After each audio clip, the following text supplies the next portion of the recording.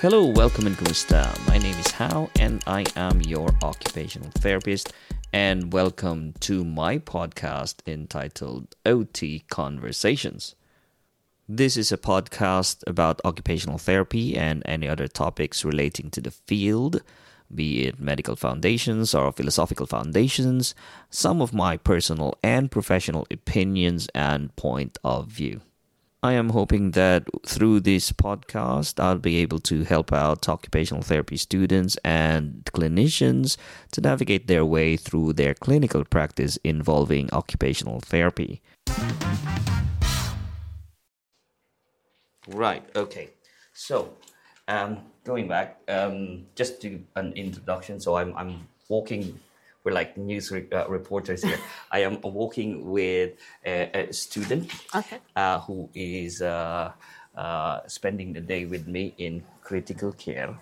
So at the moment we're walking and we're looking at some of the patients in critical care. If we look at this case scenario in here, what do we have? We have a monitor. Well, yeah, this is BIVAD too. Is it BIVAD or ECMO? Well, that's the one thing that we need to see. That's a balloon pump. That's a ventilator. Yeah. Okay. Can we do washing and dressing? Definitely not. Definitely not at the moment. Okay. Can we do anything else? No. No? Okay. If we're spiritual, we can pray. That's the only thing. That's the yeah. And I was like, yes, yeah. If we're spiritual, that's the only thing we can do for the time being, yeah. And hope. Okay. So that's something that we can do. We are looking at our gentleman who's got a laptop, okay, but in critical care still. So that means I'm sure in critical care, if you've got someone like him, and then he's looking at laptop. It's not about ADL. There's some other activities you can do. You can do like games with them. All right. Yeah, to keep them more mentally alert. Not to be too bored, like being in the hospital, like and kind of like interaction, like just to have like an interaction, conversation, and to help them like cognitively. So with him, you can still do stuff with him because he can do laptop. He can do. Let me see if we've got like if he can operate his laptop, definitely he can do like puzzle. You can even do like things on the table with him, or like stuff as well, like things to keep him orientated. Yeah. Like maybe like you can put a clock in front of him just to know the time of the day. Yeah. And you can have calendar as well, something to look around to know the date. Yeah. At least to know, not like just to help him so that, because I didn't like sometimes if you don't use your brain, you start getting confused and you start losing like a lot of things, like just to keep him like mentally and like orientated, and activities as well. I think very good because I think you have the gist of it. That's good. But don't you think the laptop is giving him all the stimulation that he needs? It is. It's giving because he can watch movie. Yeah.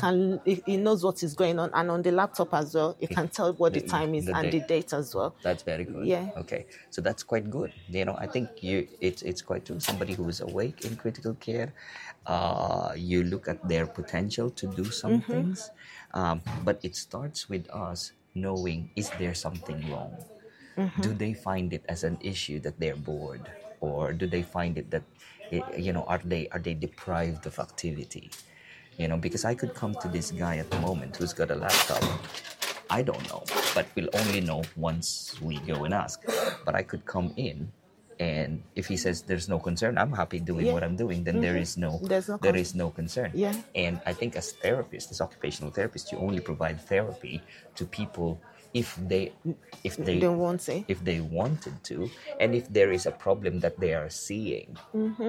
So you start to have the therapy if you identify a problem, or if the patient identifies a problem themselves. Can I say something? Yes. You're actually right. Like, doesn't want an activity, does it? That's why we come to them, introduce ourselves. Exactly. Try to find out information from them. Exactly. That's where like the information gathering comes from. Yes. So from there, they will be able to tell us what they want, Exactly. what they need.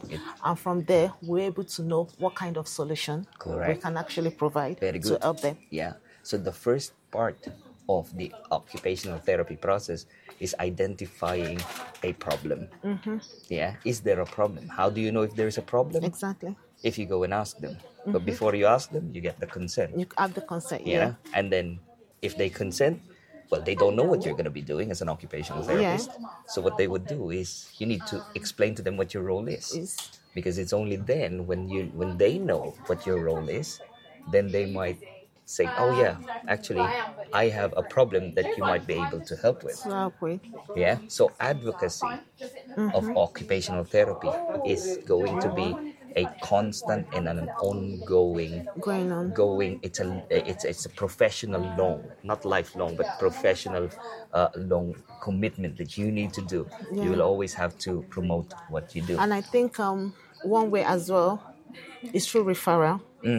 If they've been referred to us, before we even go, we gather information from what has been sent to us to know what they've been referred for. Like, that's where you do your initial thing.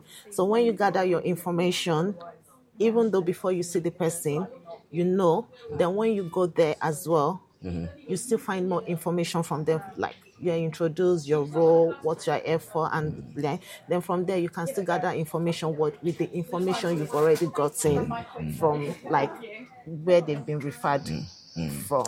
That is with the understanding that those people who are referring to you knows what you do. Because if people don't know what you do, they will not make that referral. They won't, Yeah. So again, that's where this outside that process, it will be a lifelong commitment for you as an occupational therapist in the future to really be promoting your profession. And to be able to promote that profession, you need to be confident, and you really need to know who you are. You need to know your professional identity to the core. Okay, we're carrying on and we're walking, looking at patients. So that person is awake, is alert. This person is still on a lot of support. Okay. And this person is on a lot of support as well. Okay, so that's that. We've done a round of the half. We looked at some of the patients and we talked about the limitations. What is limiting We looked them? at the machines that's stopping us from doing something. Okay, now we're going to use this and we're going to talk about a model of occupational therapy. Which I am sure you've tried reading about it, but it's almost difficult to understand, isn't it? Yeah. The model is called Ecology of Human Performance. Yeah. What it does is it tells us that for a person to do the things that they needed to do, or the tasks that are important to them, which is occupation and occupational concerns, anything that a person does, for them to do the things that they needed to do, the context need to allow that to happen. There is always a transaction or a battle between the person and the context. Context being situation. The situation they are in. Yeah. So what are the contexts? How do you understand context? Like the people we've just seen now. Yeah. For them to, I'll just try. Yeah. For them to be able to, like now, the context they're in right now can allow them to do their occupation. Like that's what I can, So it depends on, like, it's actually limiting them to perform their occupation. Like, some of them have got a lot of things going on. They've got a lot of attachments. They've got things that, so that is actually things that is limiting them to kind of perform their occupation at the moment. And does that influence the things that you can do with the patient? Yeah, it does. Like the washing and dressing thing. You can't do that. You can't do it with them. Like, okay, with patients, sometimes you want to do like functional assessment with them, like see how they like maybe walk from bed, how they get up from bed. They can't do it at the moment because they've got the situation they're in right now is limiting them from performing their Cool. occupation. Very true. That is the context, yeah? Now, let's define these contexts. So context, in other words, are situations. There are many situations that can affect a person from engaging on the things that they needed to do. Yeah, Okay? you're right. So the first context, and we're very familiar with this context, and when we understand context, it's always the environmental context, isn't it? In a lot of training, in the CMOP, it's always environment context, and you think it's the home environment. Home environments, yeah. Isn't it? Yeah, that's true. That's true. And so you can, the context will influence what you can do with a patient. Home environment, yes. Steps, yes. Yeah. But where we are now, it's not an home environment. But also, it is an environment too. It's an hospital. It's a critical care environment. Yeah. So the context now will have an influence on your intervention. Yeah. Isn't it? If this person is stable and out in the ward, you can do it. You can do it. Like the people we go to see, they are already out. Yeah. Yeah. So you can do it. Like the people we go to see, you can do ADL with them. You can still do functional with them. Yeah. You can do cognitive because they'll be able to answer questions when you talk to them. So like they can still, even if they can't do everything, but there's still some things that they can do because they're already out of this situation. Because the environment is allowing you to do that. Yeah. So environmental context, that will affect a person's engagement. The other context that we are forgetting are the context called temporal contexts. What's that? The temporal context would be one, for example, it would be age. Oh, yeah. Isn't it? So age is a temporal context. And like, for example, somebody who is, and you have two types of age. You have chronological age, which is your age. Your real age. Your real age, your body's age, chronological age. And then the other age that will have a factor in what you do is the developmental age. Oh, yeah. Yeah. So, for example, if you have a patient who is 45 years old, but is functioning at the age of 2 years old, that's like developmental. That's a developmental age. Would you expect this person to be independent with their toilet hygiene? No. Probably not, isn't it? Because 2 years old. Because they're functioning like a 2-year-old, not like a 40. Exactly. So they're still like depending on you to do a lot of things for them. Would you expect them to cook? No. Would you teach them to do cooking? No. No, because the limitation is 2 years old. It's 2 years old. Yeah? And what can you do then? The only thing, I think that's a good thing because I've got an autistic child. Of course, yes. She's 9. She's going to be 9. But things you expect for her to do at that age, she can't because she's got developmental problem. Okay. So what I can do with her is like things of that developmental age. Yeah. So you can teach them how to play. Like stacking, perhaps. Exactly. Sorting out. So developmental age has a factor in your treatment. In your treatment, yeah. Yeah? Okay. And thank you for sharing that, actually.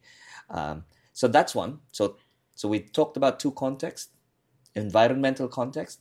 The other one is temporal. One is age. Yeah. Okay. And you have two types of age. Another part of the temporal context is the terminal nature of the condition. Okay, so that's the terminal. It means Sorry, I'm trying to. Yeah. It means how critical the condition is. Exactly. Yeah. How critical the terminal nature of the condition or their current medical situation. Yeah. Or the acuteness of the condition. It depends on how the condition is. Yes. Yeah. Exactly. And this condition will have a factor on their performance. On their performance. Or on the things that they can and can't do. They can do, yeah. Isn't it? So we've had a walk around and you can see that there are some people who is acutely unwell. Okay. So after the operation, they can't do much because they're getting a lot of heart support or their own respiratory. So the condition itself is stopping you from doing a lot of things. From doing some things, isn't it? Yeah. Yeah. Yeah, that's true. Okay, so that's it. So the where you are in the sequela of the condition. Yeah. And then another one would be the nature of the condition itself. Yeah. Isn't it? Yeah. It depends. For example, maybe someone that's got Parkinson. Yeah. People that have got Parkinson, even if they want to do it, they get tired easily. Yeah. And there's a limit they can do because of the energy and the tremor they have, like holding things, and it actually affects their brain as well. Yeah. So, yeah. That's it. And, and maybe like someone that's got diabetes as well. Yeah, it will have a factor on what you can do. On what they can do. Well, all those people who's had a severe head injury. Oh, yeah. You can't do anything because whatever you do, it'll always be affected. You'd be limited by that head injury and the severity of that condition. I remember, when I was working many, many years ago, somebody who's had the arm is not moving, the left arm is not moving. So I tried to treat the hand to get it moving. All the techniques that I was doing, like restorative intervention. So I was moving the left hand, trying to move it. And then after a while, I realized, why is this not working? Yeah. And then I realized the person had a right craniectomy. What's that? They've removed half the right side of the brain. Oh, so you couldn't get So whatever I do, it's not going to work because the brain that controls the hand is not getting the signal. It's not even there. Isn't it? Yeah. So it took me about a few days of working and thinking, yes, I'm a therapist. I'm going to get this moving and come on, move it. I'm encouraging the person. You can do this. You can do it. And the person was doing, only for me to realize the command center is not there. So that's a context. That's the nature of the condition. Therefore, you're going to be left with this. You're going to be left with a problem in the hand. Okay, so we've spoken about those contexts. Yeah, that has a lot of influence. Yeah. So temporal context, we've talked about environmental context. Okay. The other one is the socio-cultural context. Yep. Yes. Should I try and have a go? Sure. You're welcome. So when we talk about cultural, that's like where you come from. I'm just trying to... Yes, yeah. So like maybe in your culture, there's some things that you can't do. It might be your religion or anything that is... for example, I was going through some of the cases. So I saw like medically, it's not really like I'm just using it as an example. Like this person is a Jehovah Witness, so they don't take bloods. So I'll be like, that's a cultural thing because you can't give them blood because of that belief. Yeah. If I'm right. That's right. Yeah. So sometimes your culture might kind of have influence on the things that, even though you want to do it, but you can't do it because of your belief or something. Yeah. Okay, that's true. It has an influence on what you do. Like, for example, I have worked in some cultures where the sick people are looked after by family members. Yes. Like in African generally, country as well. Yeah. Generally Asian, African culture. So ADL retraining then is not gonna work. It's not a priority of the person, because even if I do the retraining, the person doesn't want to be independent. They have people, because there'll be people that would be doing it. So you can see how this is influencing our intervention, isn't it? Yeah, that's true. So that's that. Another one is another culture where, like for example, toilet hygiene. So they've had a stroke and the left side is slightly impaired. Personally, they're independent. because they can wipe their bottom using their right hand. But for them, they are not independent because they wanted to use the left hand because the right hand is against the thing. Is used for eating. And they don't want to do that. So you can see the intervention then. It's not going to work. Even though the person is already independent. Isn't it? But you know what you can do? Uh-huh. In that kind of situation, what comes to my mind is, okay, fine. If they don't want to because of thing, I think what you can do is like beaded tap. There's a beaded toilet. Bidet, yeah. Yeah, it's a bidet that you can sit on that can help you. So that will solve the solution. Correct, isn't it? Yeah. But there you go, and that's an option. So your intervention then is influenced by that. By that. Okay, so we've looked at these like factors that's limiting a person's engagement. Yeah, and this is ecology of human performance. The performance will be affected and influenced by the context. By the context. And whatever you do, you have no control of things because it's the context that is dictating that. The person will always have to be transacting with the context. Does it make it clear? Yeah. It's like you're having like a transactional thing to kind of...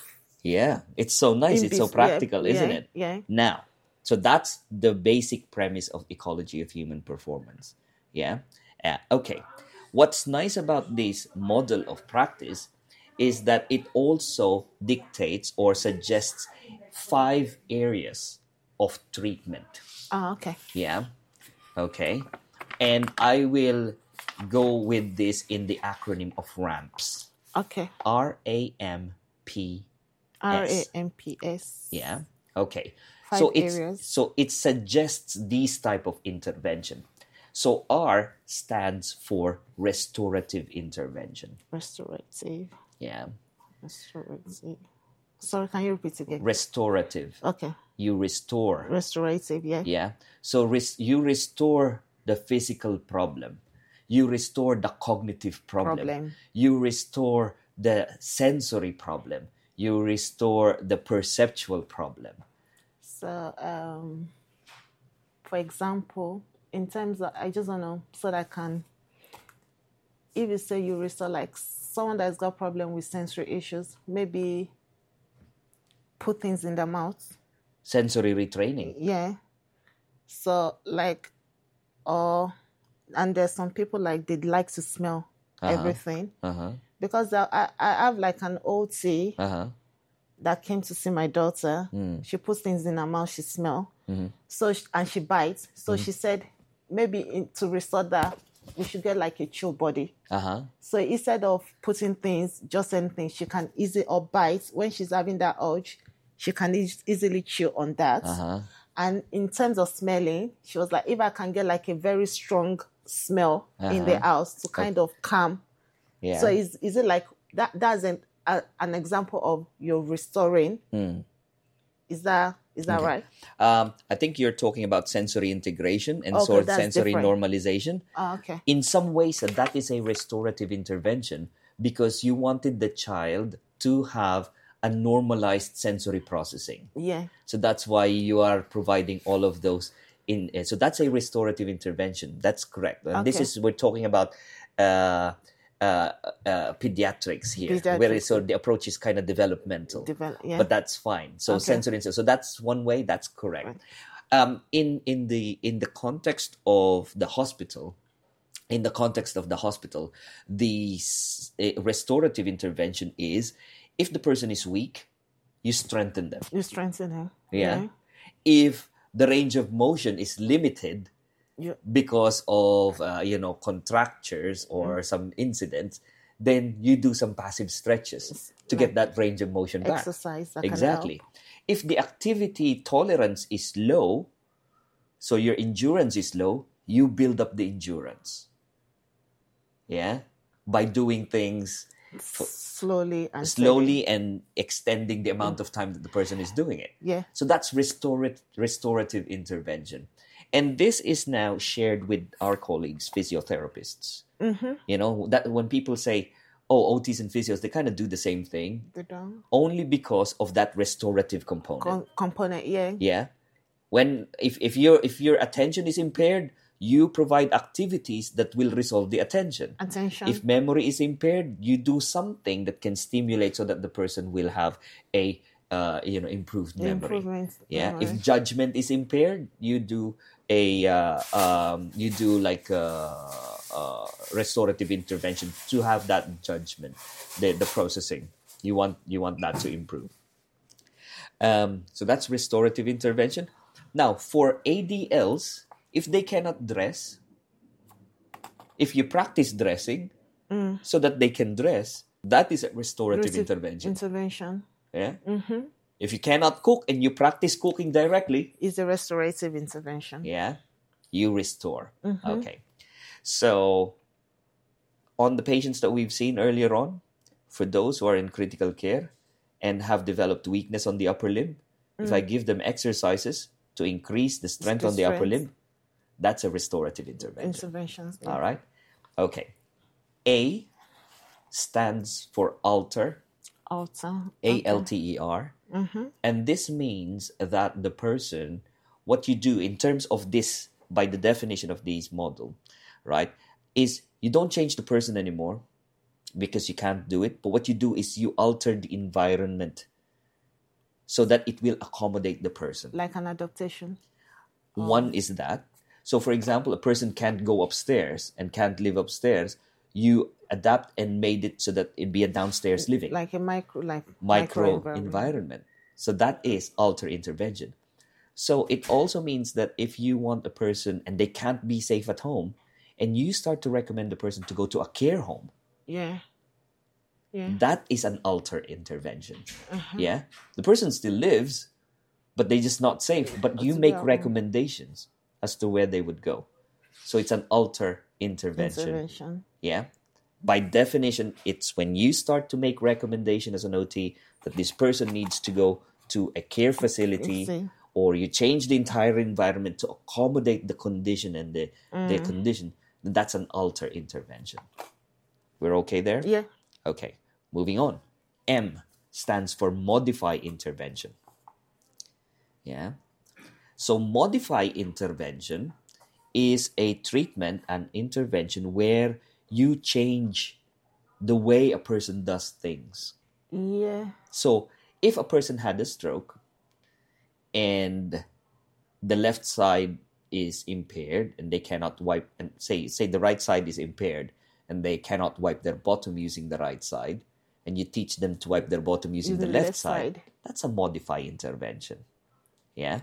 If they have had a stroke and you start to teach, they can't put on their clothes using their normal way, and you teach them one-hand dressing technique. Yeah, like even if like someone that's got stroke, if they want to take off their clothes, they go with the good one first so that it will be easy for them. Yeah. Then if you want to wear your clothes, you use the bad one first. Put it on the bad hand first. Yeah. Bad hand, over the head, and next to that. So that's a modify intervention. Yeah. You teach them, but you modify the techniques. So that's one way of modify intervention. Mm-hmm. Another method for modify intervention is when you use adaptive aids. Yeah, like sock aid. Sock aid. Well done. Raised toilet seat. Yeah. If the problem is they have difficulty and you want them to be able to do it with ease, and you use a sock aid to do that, then that will be a modify intervention. Or grabber. Exactly. So all of these that you're doing will then fall on the category of modify intervention. Yeah? Yeah. You're with me so far? Yeah, I am. Good. And then, so we've done R, restore, alter, modify. On to the fourth treatment is called preventative intervention. Okay, yeah? Preventative. So prevent intervention is like, it looks like restorative, it looks like modify intervention. But can I give an example? Yeah. Like maybe you've got someone from like maybe you've got someone that kind of climbed on the window maybe still, I'm just saying for example, and you feel like it's not safe. So in order for you to prevent them from kind of harming themselves, you can use something to kind of block that thing. Correct. So that it will stop them from hurting themselves. So that means like you're preventing harm in a way. Cool.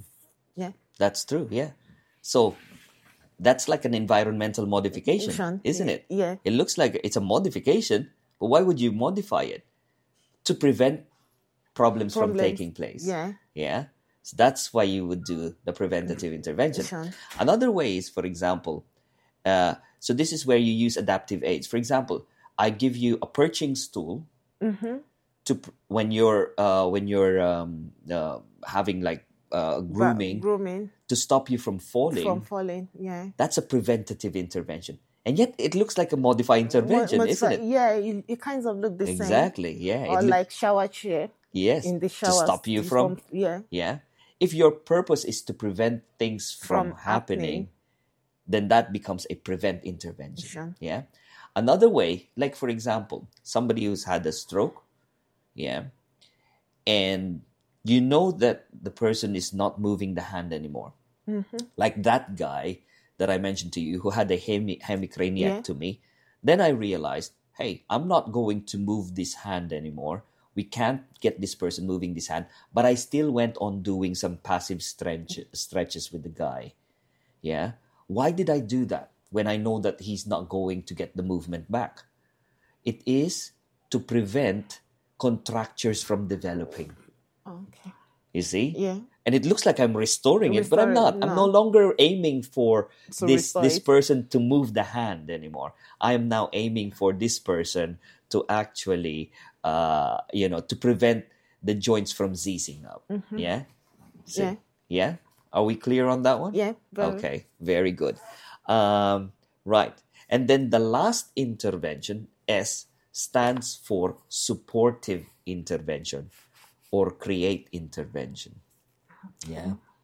And in here, this would involve any actions of occupational therapists that is geared towards promoting or facilitation of change. You want to facilitate change. You want to create opportunities for the person to carry on improvement. Is this where we can say kind of activity analysis?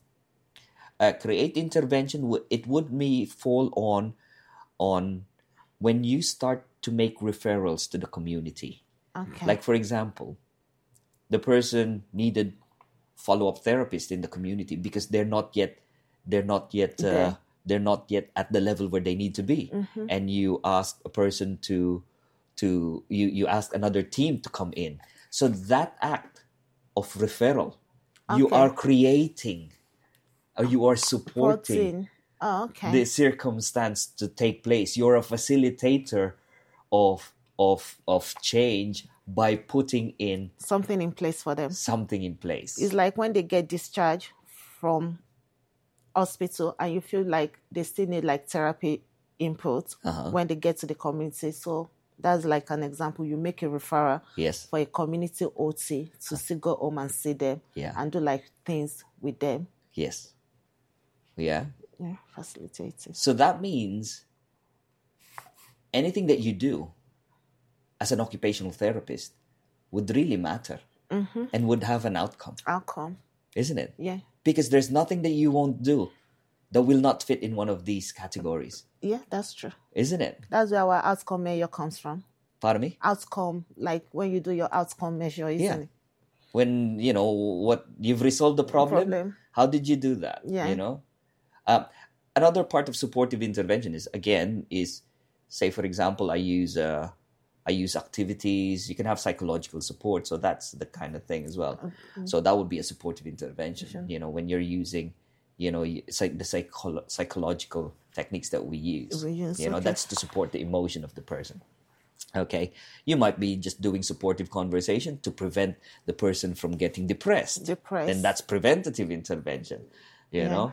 But technically, that's where all of our interventions would fall under.